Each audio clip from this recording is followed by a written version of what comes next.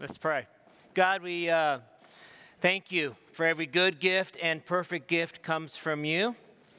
God, you are honored by the praises of your people, so you are honored today. Father, help us, teach us, guide us in new ways, Father. We love you. In your name, amen. I'm going to start in Matthew 16. Let me read this for you as we get started. Now, when Jesus came into the district of Caesarea Philippi, he was asking his disciples, "Who do people say that the Son of Man is?" And they said, "Some say John the Baptist, and others Elijah, but still others Jeremiah, or one of the prophets." He said to them, "But who do you say that I am?" Simon Peter answered, "You are the Christ, the Son of the living God."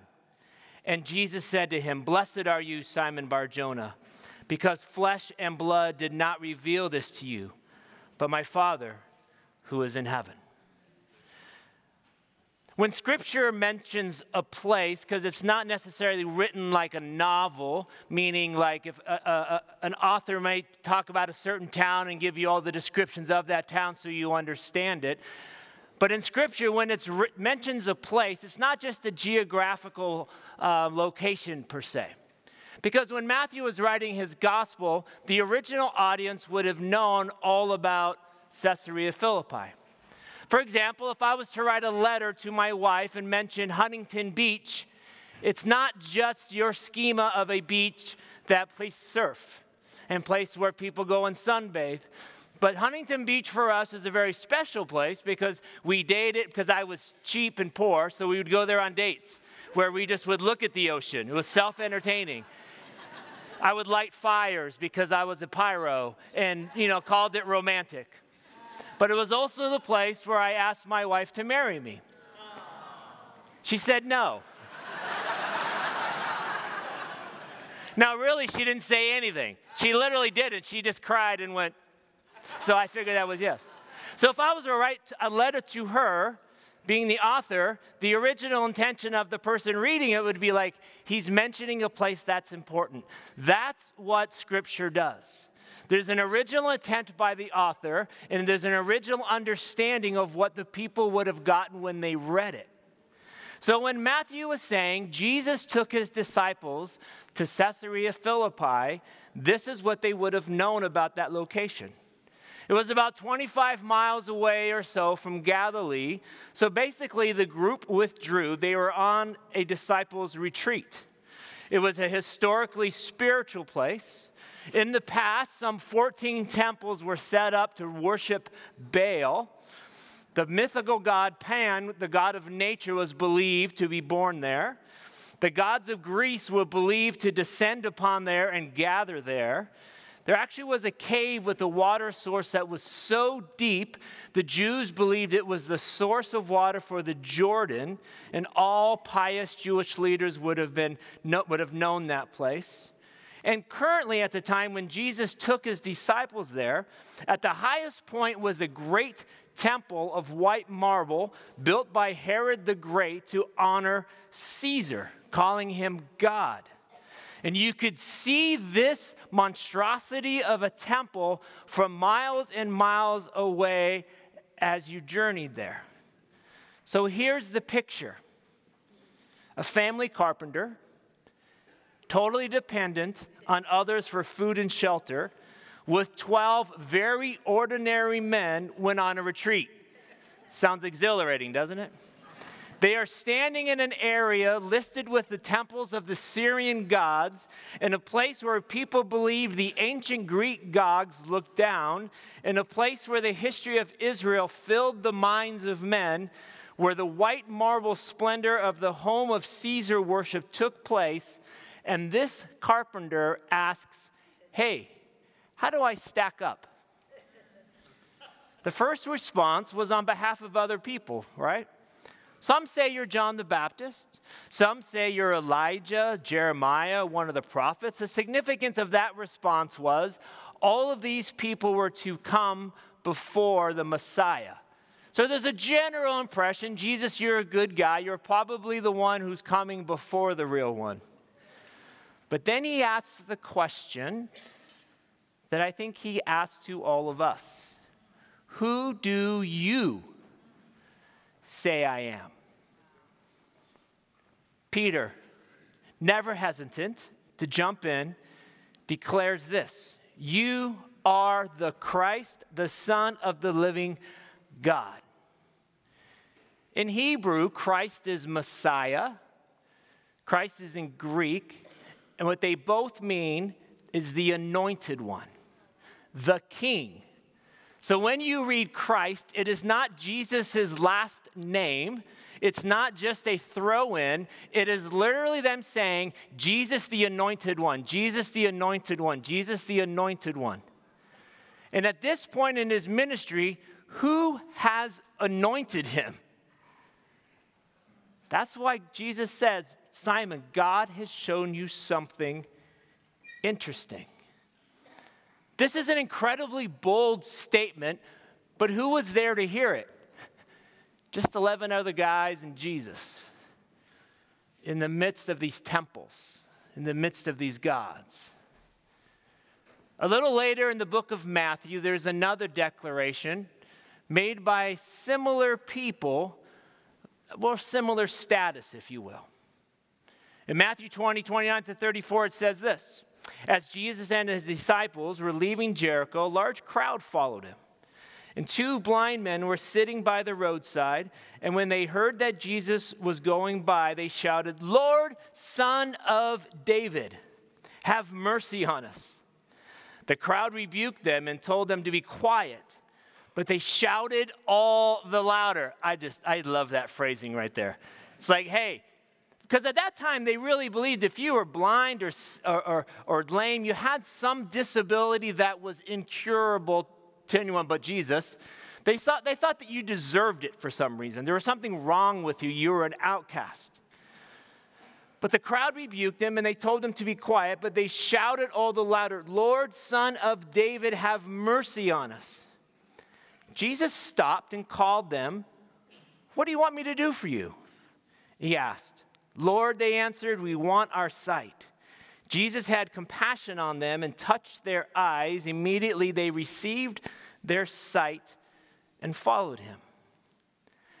We see these two guys that seize their chance to follow Jesus. These two key scenes: a fisherman, blue collar, doing his father's business in the shadows of temples and historically other gods, declares that this is the man we've been waiting for. Two blind men, outcasts, on the side of the road. I don't even know how they heard about Jesus. They certainly didn't see the things that he had been doing, but that didn't matter. Resisted and overcame the rebukes of the crowd to demand that Jesus, the Son of David, another interesting thing to call out, would have mercy on them and heal them. Here's something that we just assume to be true, but miss how amazing it is. That Jesus accepts. Literally accepts, doesn't do one of those, no. I'm not, like that passive humbleness that we all do. We're like, tell me more about myself. Really, what? Let's not talk about me. What do you think of me? Kind of thing. He's not doing one of those. He simply, though, he accepts Peter saying, you are the anointed one of God. He accepts the two blind men saying, you are the one we've been waiting for. Who accepts such adoration? Who accepts such worship? Either a narcissistic egomaniac or the anointed Messiah King. To him, it was just as if they were saying his name. Hey, you're Jesus, you're right. Hey, you're Dale, yeah, you're right. Because that's who he was. You see, both of these declarations have deep roots into the Old Testament and are celebrated during this Advent time of year in our songs and our decorations and beliefs. And whether you're close to Jesus or not, you're often declaring this all season long as you sing the songs. Our world is singing the songs. Is the declaration coming from a place up here or here? This week we're going to talk around the Son of David for a few minutes. And what does this mean? So in order to do this, we need to pull back what's about 1,000 years before Jesus, which was a long time prior to him even coming. They're at a point in their history where Israel's leaders were feeling really vulnerable. Their elders were like, man, we've got to find a different way to be led. Samuel was their prophet, and how Israel was being led was God would speak to Samuel, and then Samuel would lead to the people. Samuel was getting older. His sons were not following the ways of the Lord. In fact, they had totally rebelled. So the elders of the town, the city and country of Israel were getting nervous because they're like, we feel vulnerable. We're not sure what's going to happen next. We need to take matters into our own hands. Yeah, we know God did here, and here. But what if he runs out of good things for us, which is totally weird than how we think at all. So they go to Samuel and say this. 1 Samuel 8, 4-9. So all the elders of Israel gathered together and came to Samuel at Ramah. They said to him, you are old. Why is that funny? Just a little gray. And your sons do not follow your ways.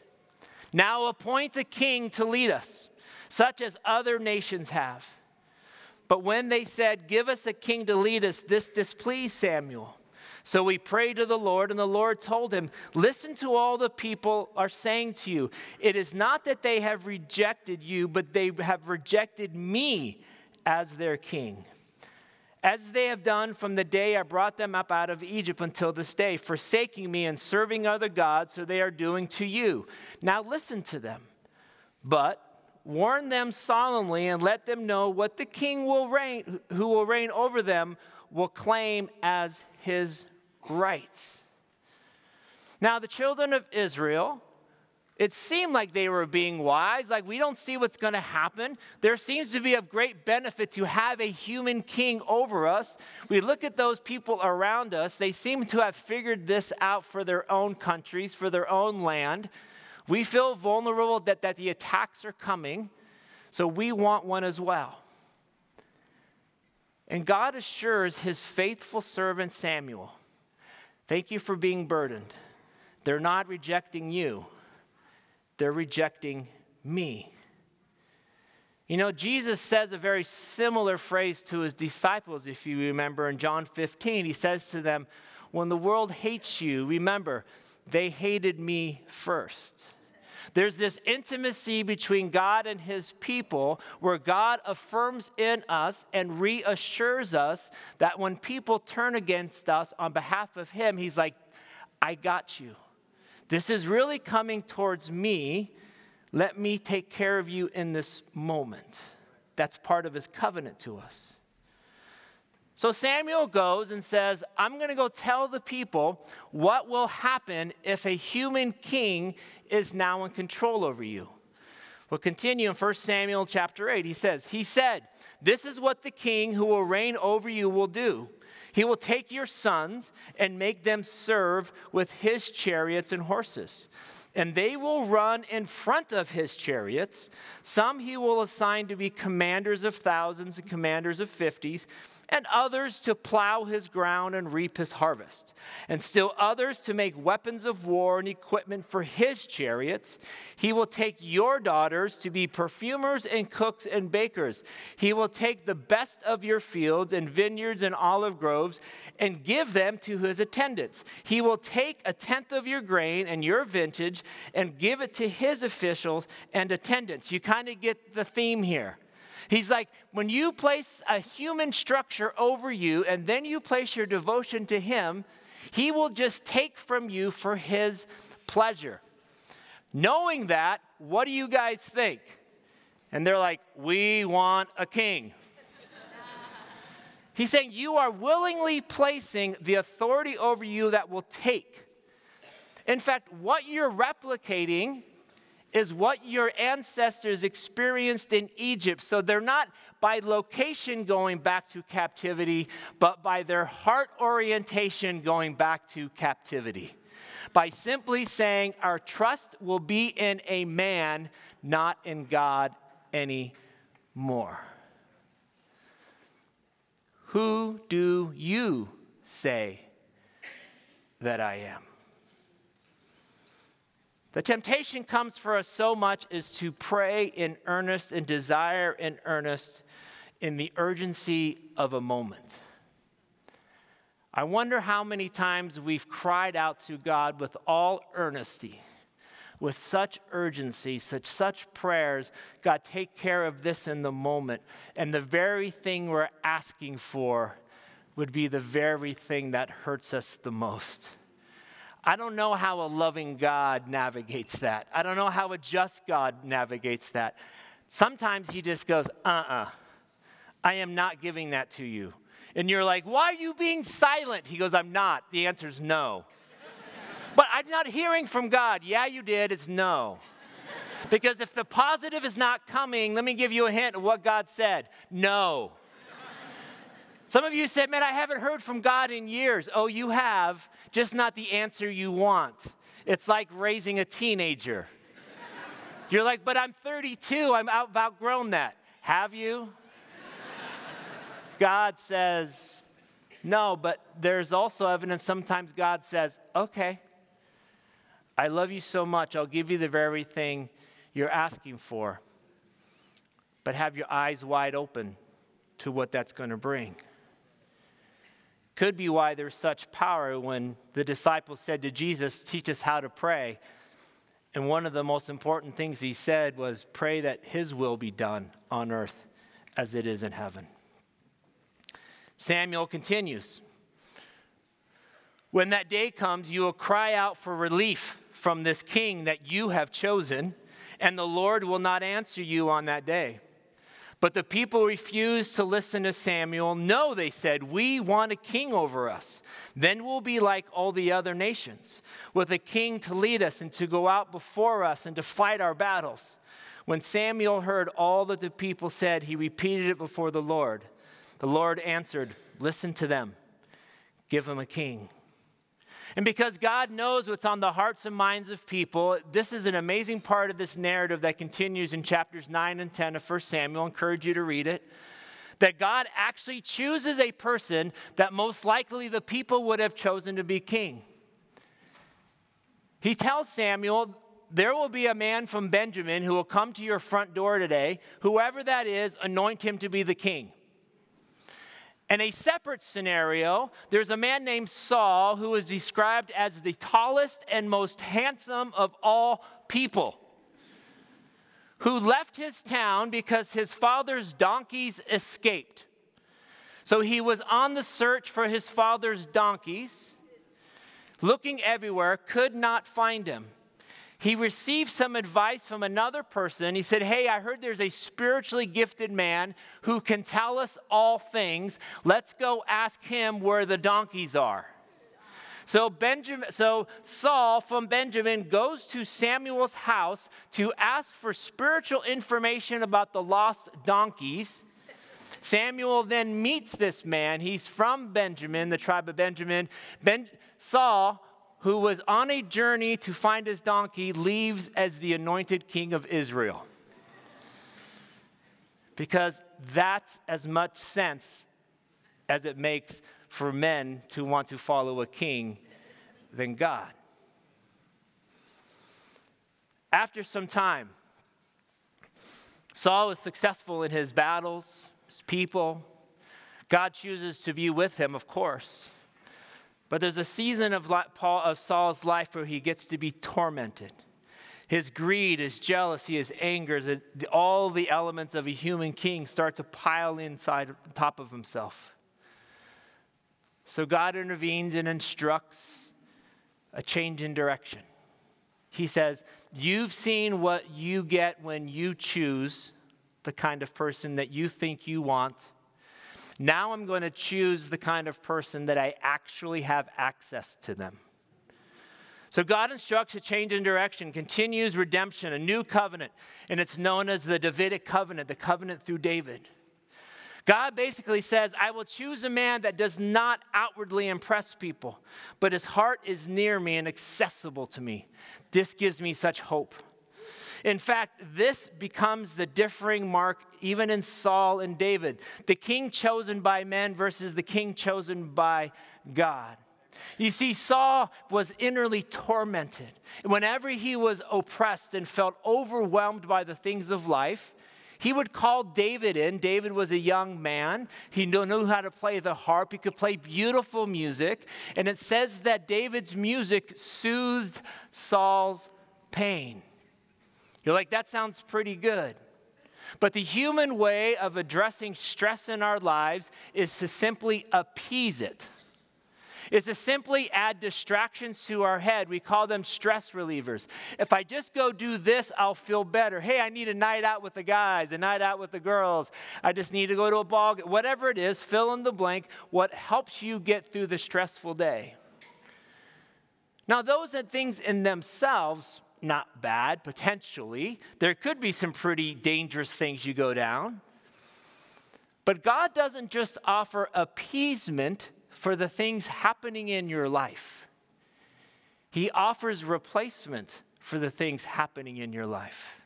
You see, the difference with David is that David actually dealt by putting voice to his soul and purging the things that were tormenting, while Saul simply appeased the things that were tormenting him. What's the evidence of David's? The whole book of Psalms. There's 79 Psalms. If you read them, it's basically David saying, I feel this torment inside of me. I'm putting voice to it. The rhythms of so many of David's Psalms says, God, where are you? Why have you abandoned me? Because that's how he's feeling in the moment. He then starts to purge it and say, this is what I know to be true about God. And if you notice the rhythms of Psalms, he ends with, oh my gosh, God, you're amazing. We don't get to, oh my gosh, God, you're amazing, without the process of, I am this with you. Here's what I know to be true. Whew. I just put voice to my soul. And the difference in God's chosen man, whom he has access to his heart, has the ability to purge the things within him, while the man controlled by the world simply tries to distract himself long enough to get to the next thing. David wants to do so much more, and Nathan gives him this word from the Lord. 2 Samuel 7, the Lord declares to you that the Lord himself will establish a house for you, David. When your days are over and you rest with your ancestor, I will raise up your offspring to succeed you, your own flesh and blood, and I will establish his kingdom. He is the one who will build a house for my name, and I will establish the throne of his kingdom forever. I will be his father, and he will be my son. When he does wrong, I will punish him with a rod wielded by men, with floggings inflicted by human hands. But my love will never be taken away from him, as I took it away from Saul when I removed from before you. And your house and your kingdom will endure forever before me. Your throne will be established forever. This is the Davidic covenant. This is God re-upping his covenant through David, that 14 generations later, the establishment of eternal kingdom will be seen. There's this waiting, though, in this longing. Because God wasn't simply saying, long live the king, or like, David, you're the man, and I'm going to do this through your kingdom. He's addressing the eternal issue that we all have. But during the decades and centuries of people, in the 1,000 years before Christ came to this earth, the pain set in. The promise probably lost some luster, but still some clung to this covenant, this promise. Your house and your kingdom will endure forever before me. Your throne will be established forever. I don't know how much David knew, but when those blind men yelled out to Jesus and said, "Son of David," they were declaring what had been said 1,000 years before. This is the one we've been waiting for. The fulfillment of that promise was declared by a fisherman who had a front row seat, revealed by the Spirit, because he saw God move. The two blind men on the side of the road, I can't even imagine how they knew, but their faith caused them to overcome the voices of the people. And this is what I found to be so interesting. If you're sitting here this morning thinking, what are the right words, or am I good enough? Or how do I actually approach this king? These blind men, they addressed Jesus as the Son of David. That meant that they did believe him to be the Messiah, but it also meant that they were thinking of the Messiahship in terms of kingly or earthly power. It was an imperfect faith, but they acted on it, and Jesus accepted it.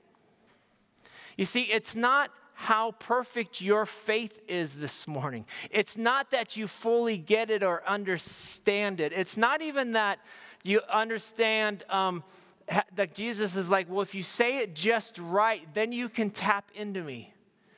This is proof that these two guys didn't fully get it, but what they did know, there was something special about this man. And they claimed him to be the king. And Jesus said, close enough, come on.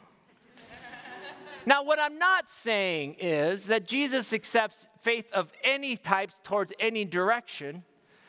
But what I'm saying is that Jesus meets you right where you're at, and he will bring you to where he wants you to go. Are you turning your eyes towards the Son of David? Are you turning your eyes towards Jesus the King? Because he's not a king that demands protocol, but he offers grace, redemption, and change for your benefit. There is a peace to be discovered by living with this king.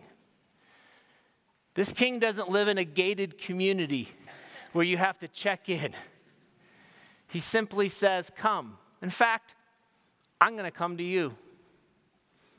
This king was placed into the womb of Mary by the promise-fulfilling God. And he was born into the world just like all of us. People were rejecting God and choosing their own king.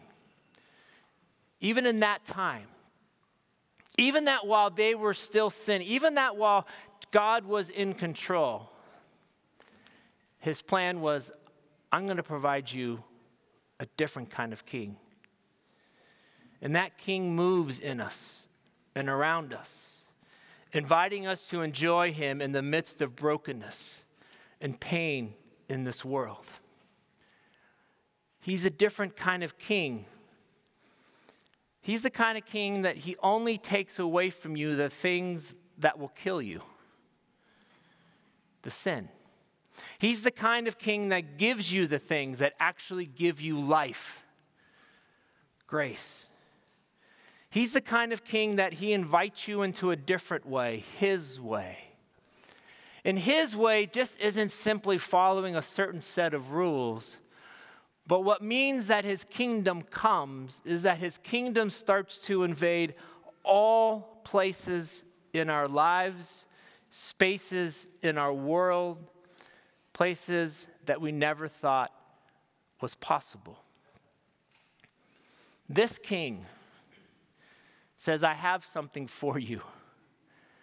When you think there is no more, I will show you a little more. Are you willing to see it? A few years ago, I was given some time off of work by my choice. I started that sentence without really knowing how to end it. So, okay. Had a little sabbatical. It was like 6 weeks.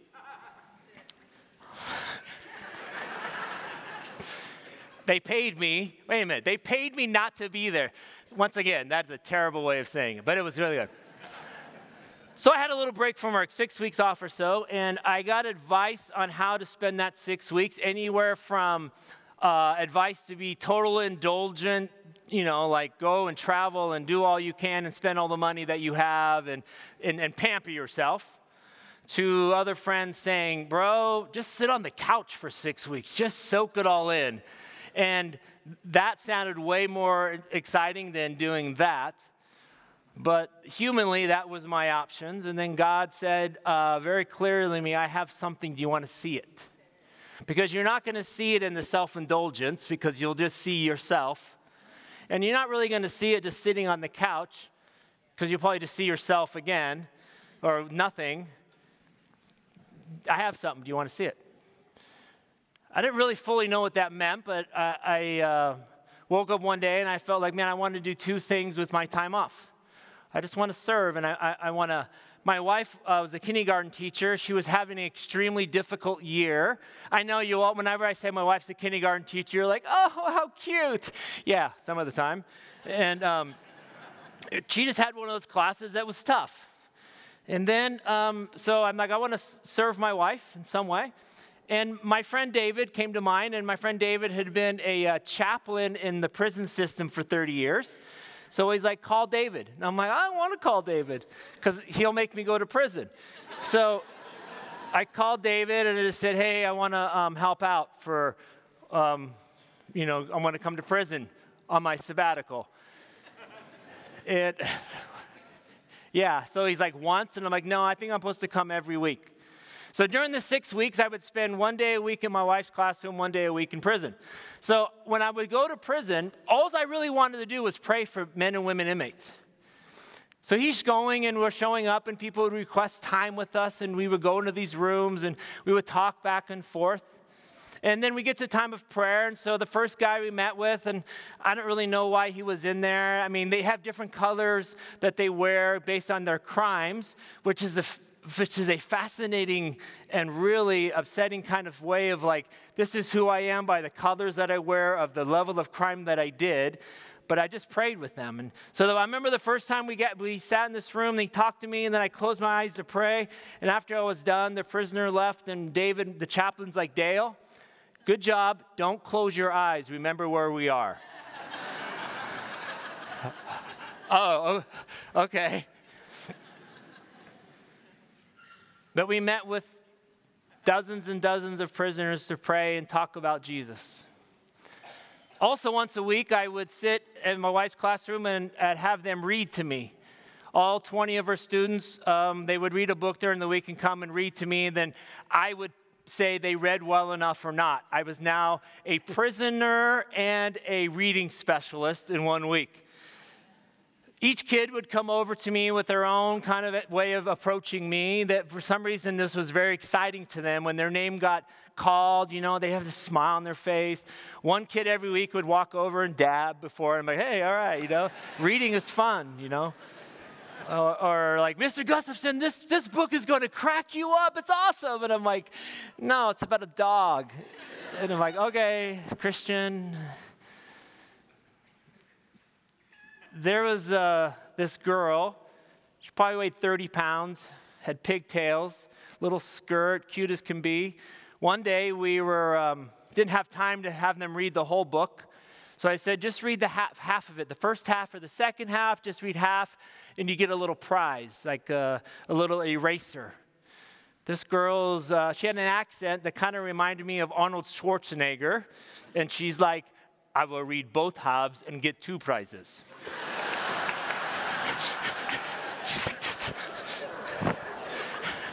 I'm like, no, you'll read 1 half. She's like, I will read both halves. She read a half, and she looked at me, and she grabbed 2 prizes and walked off. True story. We would do this every week. My demeanor started to totally change as the weeks went along, and I just loved it. On the last day I was there was this boy who often would sound out words on his hand, like cat, whenever he hit a word, my wife taught him this thing, then he would hit himself hard. I'm like, bro, it's just reading. He's like, I will learn. And he had this way of, when he talked, he yelled. I mean, he was incredibly loud, like incredibly loud. And so we were reading, and the final day I was feeling kind of more confident in who I was in my wife's classroom. And this boy was reading so well, he didn't have to sound out his words so much. And I'm like, I can't really hear you. And so he started reading louder and louder. Like, the cat went to, and my wife turned and looked at me. It's that look that she's wondering who's more mature, the 5-year-old or my husband. Look, that I've been getting since the day at Huntington Beach, 30 years before.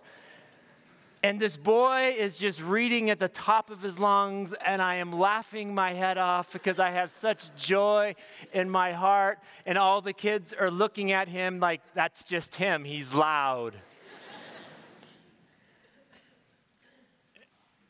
I remember at the end of those 6 weeks just journaling and writing and realizing God wanted to show me the prison that you went to, I'm there.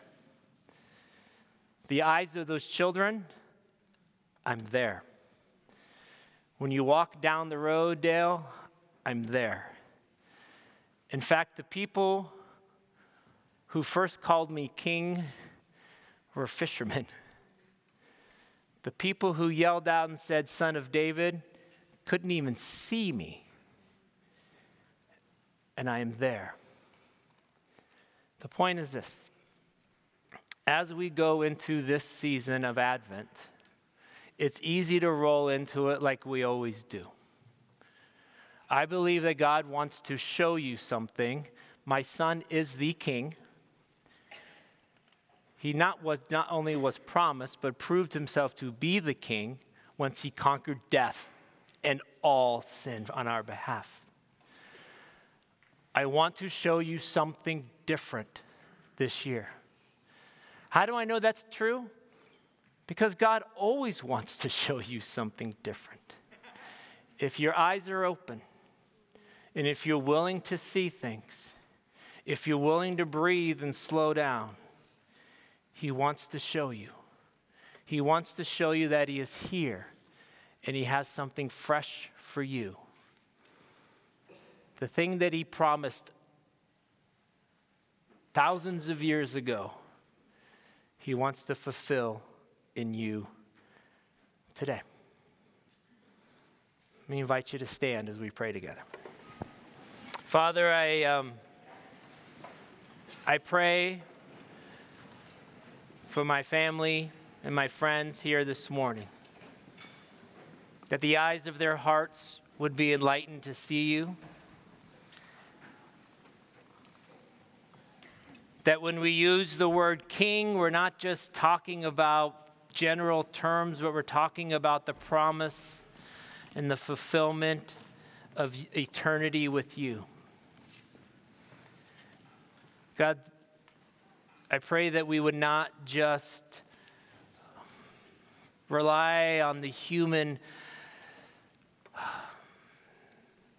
things about us that we just go to, like Israel did a king, for some kind of false security that's just going to take from us. But we're willing to have our eyes opened in unique and fresh ways to see that you give us life, that you desire what's best for us, that you are present in places we never looked. You're present in the prisons, your presence in the schools, your presence along the road, your presence where we work, your presence in each and every space. That you are not a king who sits high up on his throne and is distant and expects protocol for us to come to you, but you are a king who lives in us and among us and through us. May the words of my mouth and the meditations of my heart be acceptable in thy sight, O Lord, our God and our Redeemer. We love you. In your name, amen. This teaching was recorded live at Reality San Francisco. And as a part of our weekly gatherings, we move from teaching to responding to the Holy Spirit through prayer and a time of ministry. It's hard to capture that on a podcast, but we encourage you to pause and consider how the Holy Spirit might be inviting you to respond to what you've just heard. For more resources and details of how to join us on Sundays, please visit realitysf.com. May the peace of Christ be with you.